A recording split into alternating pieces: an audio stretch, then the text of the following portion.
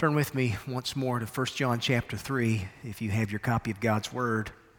You know, one of the greatest books ever written was written by John Bunyan. It's The Pilgrim's Progress. Bunyan was in the Bedford prison. His only crime was obedience to his Savior. He was locked up in jail for preaching the gospel without a license. And all he had to do to be released from jail was simply say he would no longer preach, but he refused to do that. But remarkably, there in that Bedford jail, God gave him perhaps his greatest ministry opportunity. But The Pilgrim's Progress, written by Bunyan in 1678, in his own day, Benjamin Franklin even considered it to be more widely read than any other work of literature, with the exception of the Bible. But if you're familiar with The Pilgrim's Progress, you know that it's an allegory which Bunyan told about the Christian life. And the main character in The Pilgrim's Progress is a man by the name of Christian who leaves his home in the city of destruction, and he sets out on a journey for the celestial city. And so really the story is just an illustration of how the life of faith as we know it involves difficulty as we make our way from earth to heaven. So on his journey, Christian loses a heavy burden that he had been carrying. He loses it at the place of the cross, and it's swallowed up in an empty tomb. He meets some interesting characters along the way in his journey, some of whom are very deceptive and try to talk him out of his journey. He passes through a town called Vanity Fair, which is a picture of the battle with the world that every believer faces. He wades through a swamp, the Slough of Despond, and there he faces depressions and despondency that sometimes come to the Christian. And all of us are familiar with those seasons. We've been there, and we'll be there again at some point. But Bunyan also points us to the experience of Christian in one memorable scene. He and his travel companion, a gentleman by the name of Hopeful, they find themselves in a real place of despair known as Doubting Castle. And it's really fascinating the way that Bunyan describes it. But they're spending the night on this piece of property, unaware that they're passing through the property of a giant. And the giant's name is Despair. And his wife, her name is Diffidence, which means distrustful. So the two of these, this pair, they preside over Doubting Castle. The giant finds Christian and Hopeful on his property, immediately seizes them, carries them into the castle, locks them away in just this foul, dark dungeon.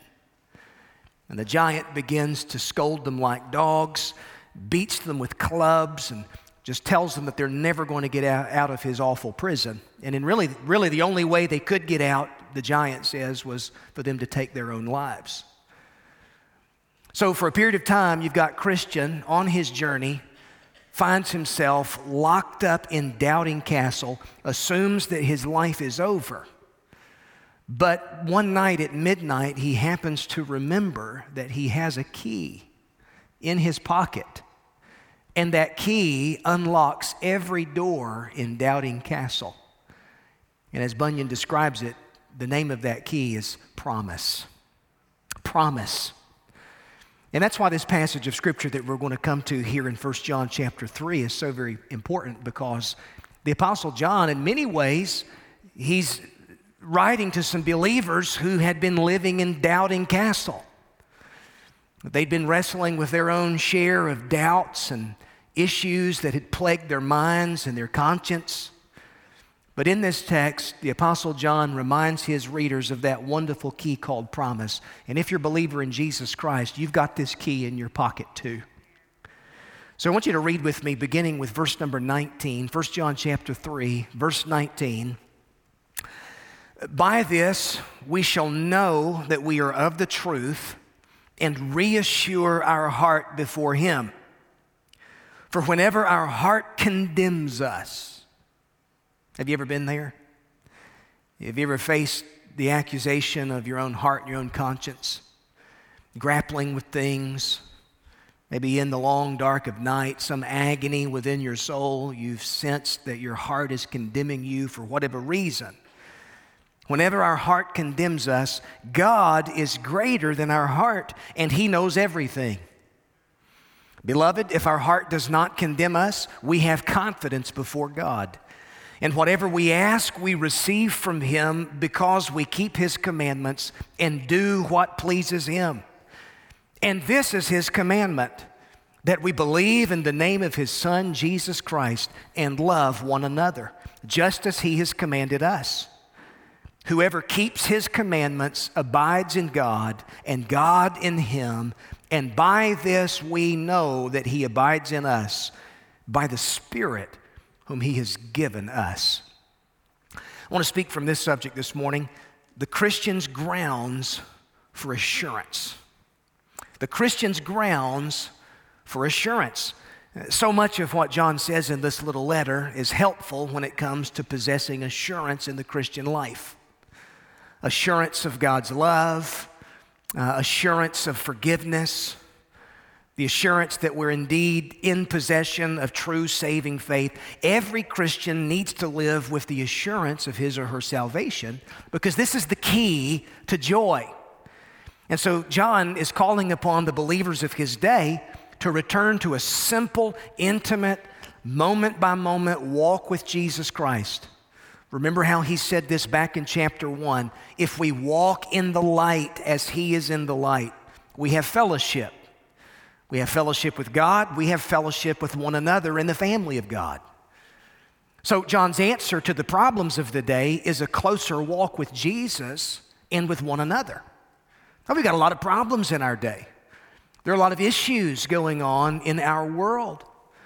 We've got issues going on in our own individual worlds. So what's the answer to that? Well, John would say it's a closer walk with Jesus and a closer walk with one another in the family of God. And these two things need to be kept priority if we're going to live confidently, even while the world around us seems to be unraveling. And so confidence is one of those things that are vital to a healthy and productive Christian experience. Confidence is not the same thing as arrogance, mind you. No, the confidence that the Apostle John is saying that every believer ought to have, it's confidence that's based upon the promise of God. Confidence in knowing who Jesus is.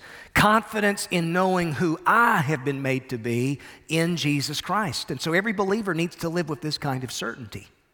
The certainty that you're saved. The certainty that you possess eternal life. Now, some people would say, well, claims of certainty are indeed arrogant on our part as believers. But listen, it's never arrogant to take God at His word. What's arrogant is to reject or question what God has plainly said in His word. But to take God at His word, this is faith. And the confidence we possess as believers comes from belief which is founded upon the truth of Scripture. And God has plainly told us through the pen of the Apostle John that we've passed from death into life. He's made that statement back up in verse 14 here in chapter 3. John uses this word know at least 37 times throughout his letter, reinforcing the truth that spiritual confidence and assurance of salvation, this is the believer's promise. You can know with certainty that you're saved. And in fact, confident living demands that you have this assurance that you're saved. And so there's a lot we can't know, there's a lot we don't know, but salvation's not one of them. God wants you to know with certainty and confidence that you have eternal life. In chapter 5, verse 13, John explains the purpose of his letter. He says, I've written these things to you who believe in the name of the Son of God, that you may know that you have eternal life. And yet, we also know that not everyone lives with the assurance of their salvation. And why is that the case? How is it that we come to possess assurance of our salvation? Well, these are the questions that John answers for us here in this passage.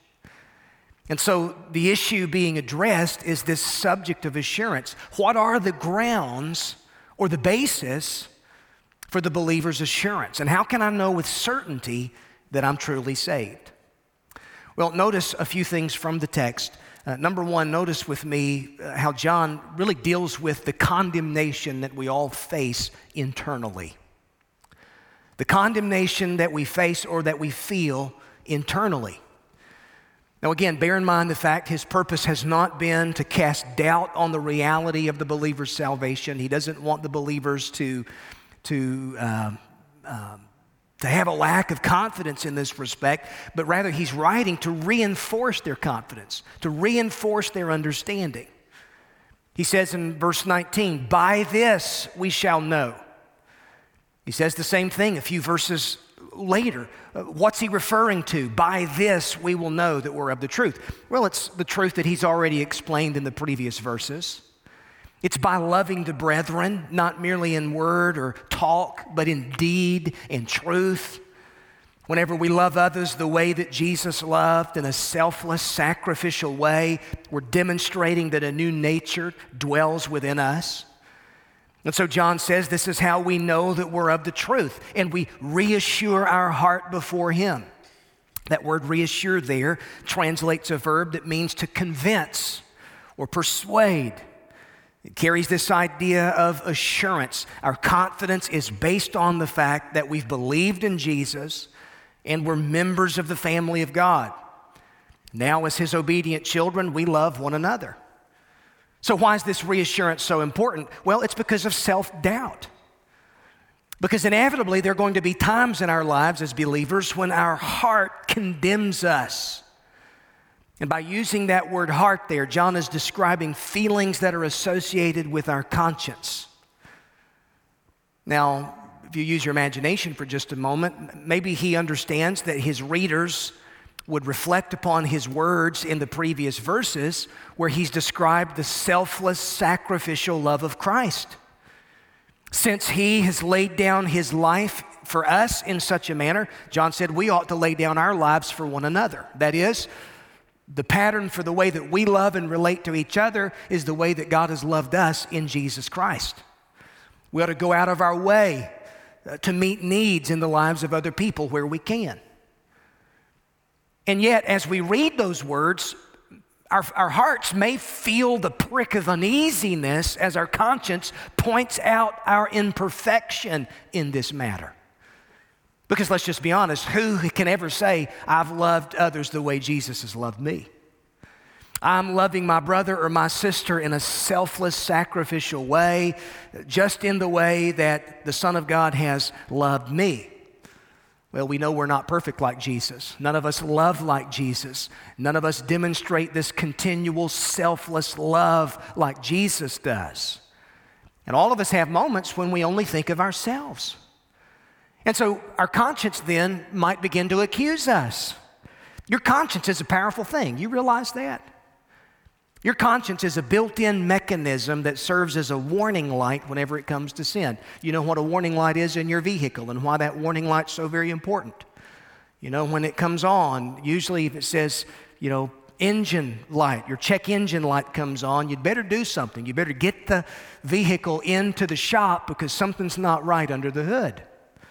Well, our conscience sort of functions in the same way. The Bible says that every person is born with the law of God written upon their heart. That is, the law of God is stamped upon the human conscience. Every person has a conscience which will then accuse or excuse them depending upon how they act with regard to the law. This is what Paul says in Romans chapter 2. He says, even Gentiles who don't have the law by nature do what the law requires. He says that they show the work of the law is written on their hearts, while their conscience also bears witness, and their conflicting thoughts accuse or even excuse them. And so this is one more way in which there's evidence man's been made in the image of God. Man has a sense of morality, even though that sense of morality has been affected by his sin. That's what it means every person has this inward sense of right and wrong. When the law of God has been broken, your conscience acts as a guilt-producing warning device. And in that sense, this is really a gift from God. so that you can flee to Christ, who is your righteousness and who is your peace. John Wesley said that a conscience functions in at least three ways. He said, first, it's a witness testifying to what we've done in thought, word, or action. Second, it's a judge passing sentence on what we've done, that it's good or evil. And then he said, third, in some sort, it executes the sentence by producing a degree of satisfaction in him who does well and a degree of uneasiness in him that does evil. So a person can ignore their conscience, they can stifle their conscience, suffocate their conscience by persisting in sin, and the result will be that they have a cauterized conscience. Paul deals with this in 1 Timothy chapter 4, talking about those whose consciences had been seared like with a hot iron. You know, when something's cauterized, the nerve ending's dead, there's a loss of feeling. That's kind of the idea there. A person who just ignores their conscience to such a degree that they press it down, press it down, press it down. Eventually, that conscience can become cauterized. And a person can become without feeling, and that is a dangerous place for the sinner to be. Because what the law of God does, the law of God appeals to the conscience of a man or a woman, arising within that person's heart, producing within that person's heart their sense of disobedience and the fact that the law's been broken, and in that sense it points them to Jesus Christ. Now here's the issue. What about those who are already saved? Because that's who John's dealing with here. He's not dealing with those who aren't saved and those who've been ignoring their conscience. He's talking about believers whose hearts condemn them. Now here's the thing. The irony of this, you come to know Jesus Christ as your Savior, that doesn't desensitize you towards sin. It actually makes you more sensitive towards sin, doesn't it? Because when the Holy Spirit comes to take up residence within your life as a believer, one of the effects of His presence within you will be an increased sensitivity towards sin.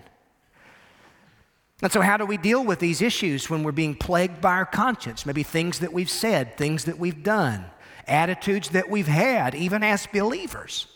How do we respond to that? Well, you need to remember the truth of God's Word is what you need to do. If it's genuine Holy Spirit conviction being produced within you over something you've said or something you've done or some sinful action in your life, take God at His word, confess that sin, get it under the blood, and listen, it's forgiven.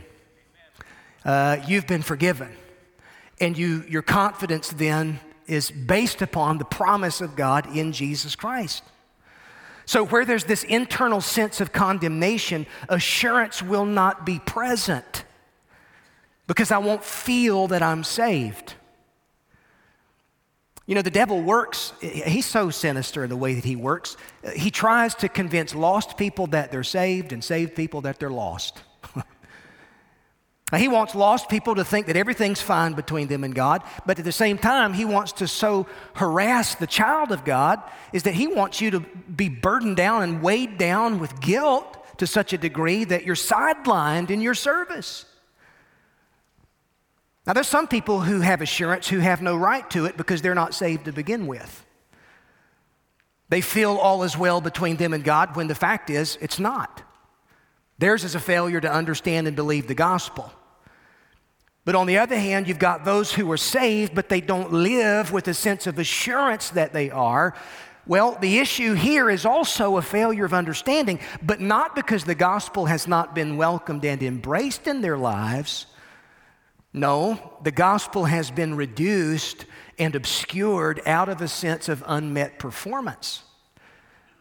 Key to their thinking, it's not Jesus Christ and His righteousness, but it's my own failure. It's my own sense of need. This is what I fixate upon. And listen, when I dwell upon my own failure and my own sense of need, assurance will be lost. The Scripture never tells you as a child of God to fixate upon your own inadequacy and to focus your mind and your thoughts upon your own inadequacy and failures and foibles. You want to know what the object of your focus needs to always be as a believer? Jesus Christ. The writer of Hebrews says we're surrounded by so great a cloud of witnesses. We need to lay aside all of the weight in our life the sin that easily ensnares us. And then here's what he says, looking unto Jesus, with your eyes firmly fixed upon Jesus, who is the author and perfecter of your faith. It's like the story of Peter. When he's in the boat, Jesus is walking on water. And Peter says, Lord, if it's you, bid me come to where you are. And Peter gets out of the boat, and for a moment, Peter's walking on the water. But he's walking on the water in as much as Jesus is his focus. But the moment that he takes his eyes off Jesus and he begins to focus on his circumstances, his weakness, the wind, the waves, the storm, what happens? He begins to sink. The same thing's true in my life and your life as a believer. We'll lose our sense of assurance when in our failures, this is all that we fixate upon. And so we need to remember that the Christian life, we walk by faith and not by sight. This issue of salvation is an issue of faith, not feeling. I'm glad that there are feelings associated with being saved. But let me tell you something. On Time Change Sunday, when it's awfully early to get here and you get cut off in traffic and you kick the dog on your way out the door, you may not feel saved. But I'm glad that I am saved regardless of what my feeling may be in any given moment.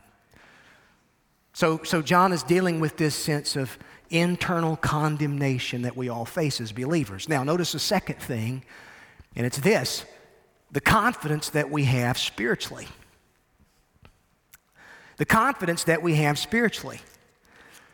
By this we know that we are of the truth and reassure our heart before Him. For whenever our heart condemns us, listen to this, here's your confidence. God is greater than our heart, and He knows everything. So when I'm feeling less than, what I need to do is I need to remember what God has said. I need to remember what God has done for me in Jesus Christ. It's like what Jerry Bridges says. You need to preach the gospel to yourself every day. God is greater than my heart. He knows everything. And beloved, if our heart does not condemn us, he says we have confidence before God. And then how does that confidence show up in your life? Verse 22, whatever we ask, we receive from Him.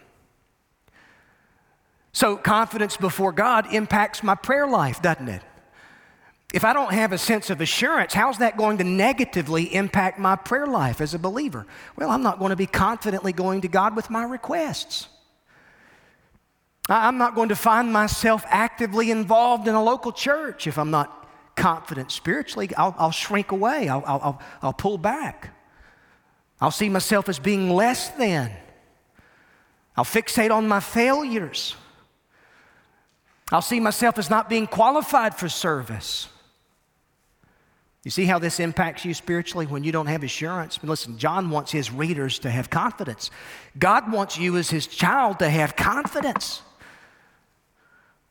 So again, he's dealing with this issue. Maybe they've been reflecting on their spiritual failures. Maybe that's led them to a depression where they lacked assurance. How do we overcome that? How do we deal with that in our life? James Boyce says it this way, we do it by knowledge. Our faith is fed by knowledge. Faith comes by hearing, and hearing by the Word of God. I need to know the promise. What's the promise of God? The fact that in Jesus Christ, I've been forgiven. That in Jesus Christ, I've been accepted.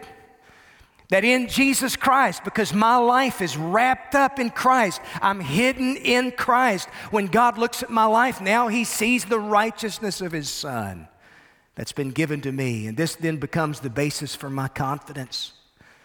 That's why now I can go before Him in prayer and I can ask with confidence, just like a child does when it crawls up in its dad's lap and begins asking questions. It's confidence that the child has that my daddy's going to listen. My daddy's going to hear me. That's the confidence you've been given as a believer. It's not the confidence of the accused standing before the judge. It's the confidence of the child in his father's lap. I think of another illustration. Every time The Wizard of Oz is on, I have to watch it. You know, Thanksgiving, Christmas, whenever, I always love watching The Wizard of Oz. I've loved it. I've loved the story my whole life. But there's one scene in particular where you've got Tin Man and Scarecrow and the Cowardly Lion and Dorothy. They've followed the yellow brick road. They've come to the Emerald City. They've finally been given an audience with the great and powerful Oz. Well, the Tin Man, he desperately wants a heart. And if he can just get to the wizard and ask the wizard for a heart, man, the wizard's going to give him a heart. And so there they are. They're before the great and powerful Oz. The Tin Man, he's rattling as he steps forward just to hear the wizard say this. So you dare come to me for a heart, do you, Tin Man? You clinking, clanking, clattering collection of colliginous junk. I'm glad that God doesn't deal with us like some detached wizard. He's not some unconcerned man behind a curtain pulling a bunch of levers. God doesn't keep his children at a distance. He's granted us access, and that access is ours in Jesus Christ. And so now, on the basis of Jesus Christ, God wants us to come to him with all of our requests confidently and with full assurance that we're going to be heard. This is what the writer of Hebrews says in Hebrews 4:16. Let us come boldly before the throne of grace. Let's approach the throne of grace with confidence that we might receive mercy and find grace to help us in our time of need. Hebrews 10:19. We have confidence to enter the holy places by the blood of Jesus. Verse 22, Hebrews 10. Let us draw near with a true heart in full assurance of faith, with our hearts sprinkled clean from an evil conscience. Ephesians chapter 3, verse 12, in whom we have boldness and access with confidence through our faith in him. Men and women, the gospel brings us boldness and confidence before God. We know that when we ask him things, he hears us. Now, this is not just some blank check. This is not some name it and claim it kind of mentality that John is describing here. This idea, if I name it and claim it, if I claim a brand new Mercedes, that it's mine. That's not what he's talking about here. I mean, let me ask you a question. What father in his right mind would ever give his children everything that his children want? Our God, he's a loving father, but he's not an indulgent father. There are just some things he knows. He knows everything better than we do. He knows what's best for you as his child. But that doesn't mean we can't come to him and we can ask. Jesus said, whatever you ask in my name, this will I do, that the Father may be glorified in the Son. And so notice that the asking there in verse 22 is connected with the commandments of God. Whatever we ask, we receive from him because we keep his commandments and do what pleases him. We're delighting in him. We're delighting in his will.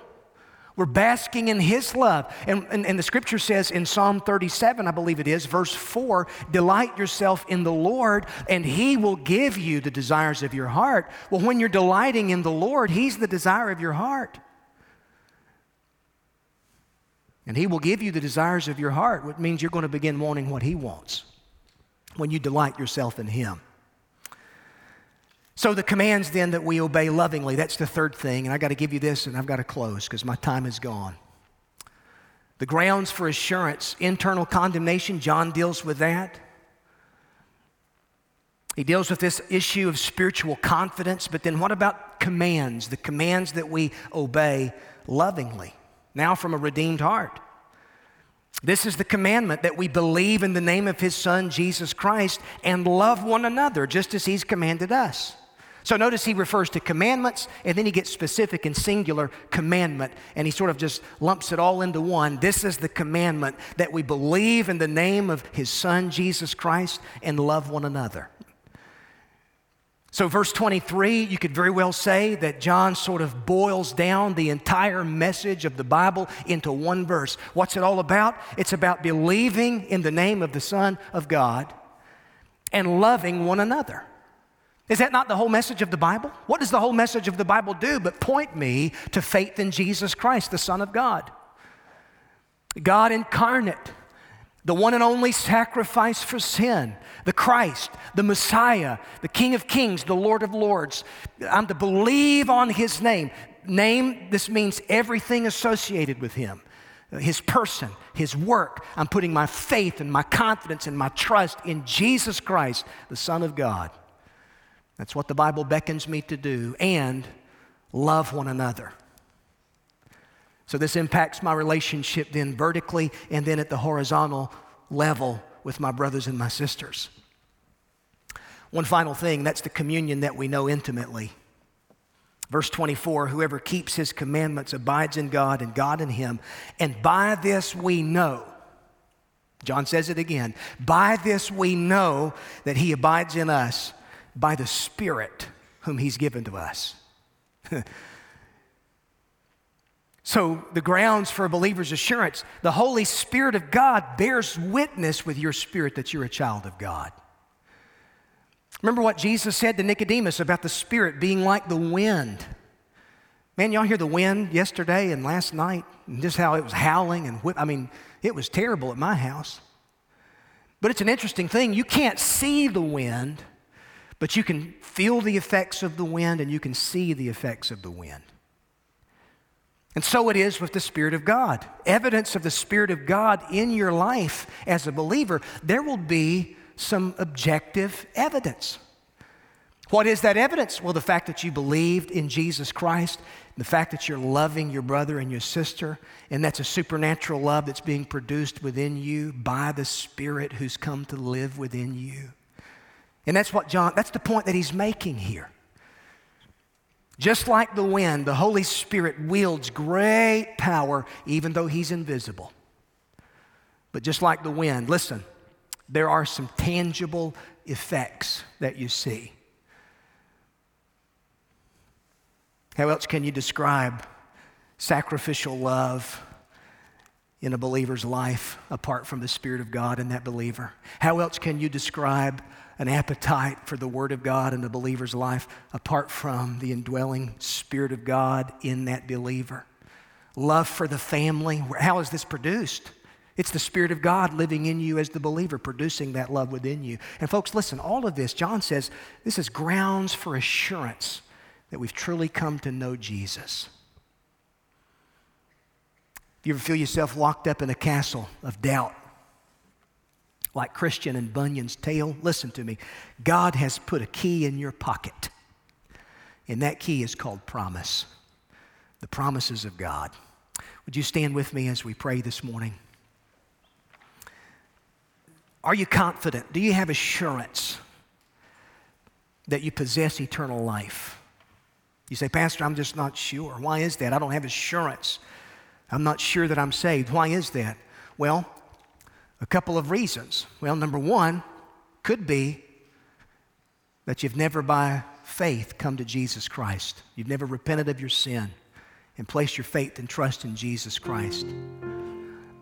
You've been basing your spiritual life upon your performance, and you've been trusting in yourself and your good deeds, and that is not sufficient.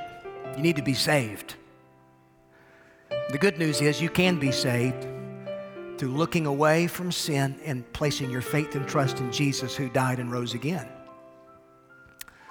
But if you're a believer and yet you still lack assurance, it could just be that you've forgotten you've got a key in your pocket, and that key is the promise of God.